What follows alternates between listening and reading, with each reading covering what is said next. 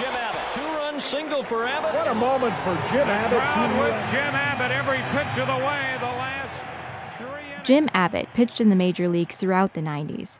It was improbable, to say the least, because there's a lot more to his story. Years before he was a major league pitcher, Jim Abbott was a regular kid in Flint, Michigan.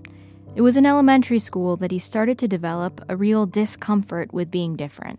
I remember instances of recoil from kids.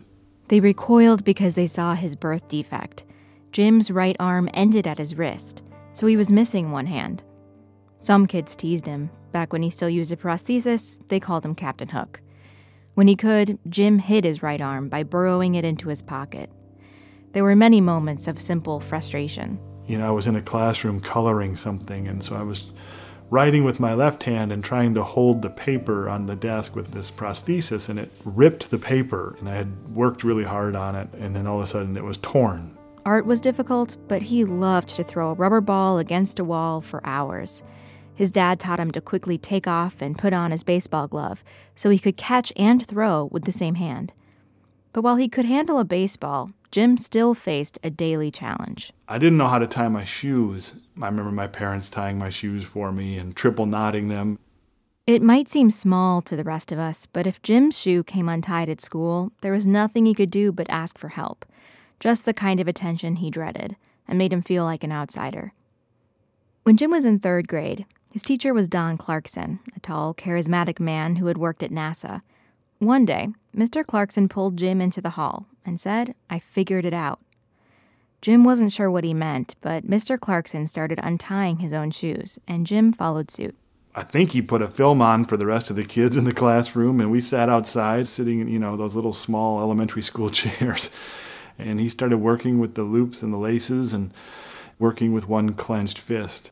Apparently, Mr. Clarkson had used his evenings to invent a one-handed shoe-tying technique. And then I tried it, and then he did it again, and then I tried it, and then he did it again, until ultimately, after probably a few days of practice, he could tie his shoes. For Jim, it was a lesson, one that would quietly reverberate through the rest of his life. A lot of people assign these labels to my baseball playing. It's courageous and motivational, inspirational, and all these things. And so much of it was about generous, supportive people who believed that there was a way to do things a little bit differently. And Don Clarkson embodies that as much as anything that I can recall from my childhood. In the years to come, Jim's discomfort in the classroom was outweighed by the thrill of the field, the one place he could be like everyone else, or way better. Although I wanted to do well in sports, a lot of that ambition initially came from just wanting to fit in. He developed a deep love of baseball and a drive to excel. He could hardly believe it when his dream came true. He reached the major leagues, and he'll never forget how it felt when, one day in his first year with the Yankees, He did it! He did it! No-hitter for Jim Abbott! He pitched a no-hitter. To think that could be you seemed almost impossible. Mobbed by his teammates.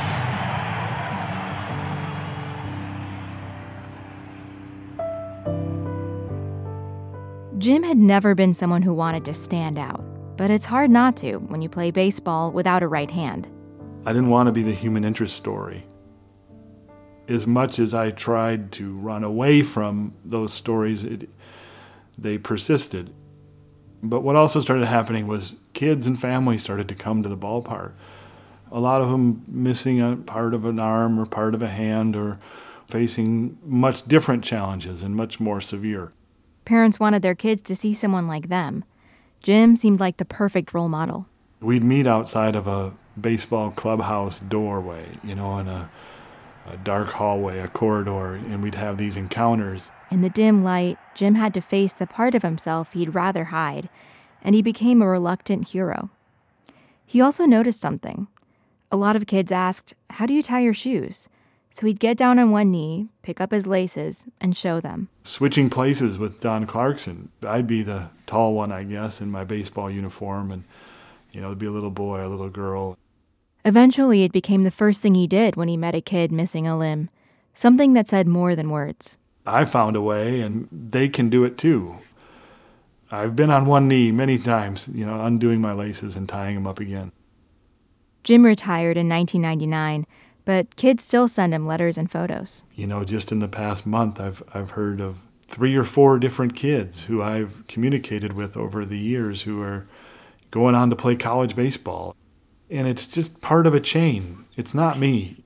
It's part of Mr. Clarkson.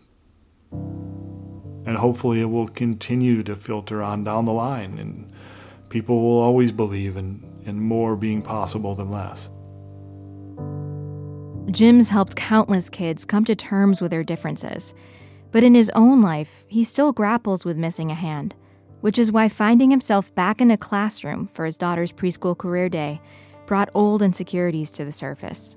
I had every visual aid known to man. I had my gold medal. I had, baseball cards, my baseball hat. But at the end of his talk, his daughter zeroed in on perhaps the most critical question and raised her hand. And I called on her, and she said there amongst her friends, "Dad, do you like your little hand?" I didn't really know what to say. I fought the temptation to put my hand in my pocket, and yeah, I said I did.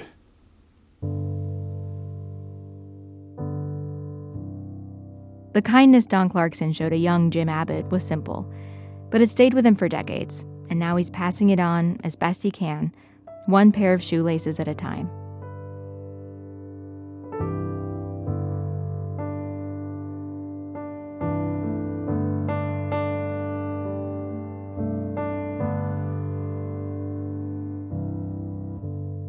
You're listening to Kind World. I'm Erica Lance. You can learn more about Jim Abbott and his autobiography, Imperfect and Improbable Life. Kind World lives at wbur.org/kindworld and in any podcast app you like, and on Facebook and Twitter. I hope you'll send me your own story, too. Just email kindworld@wbur.org. Thanks for listening.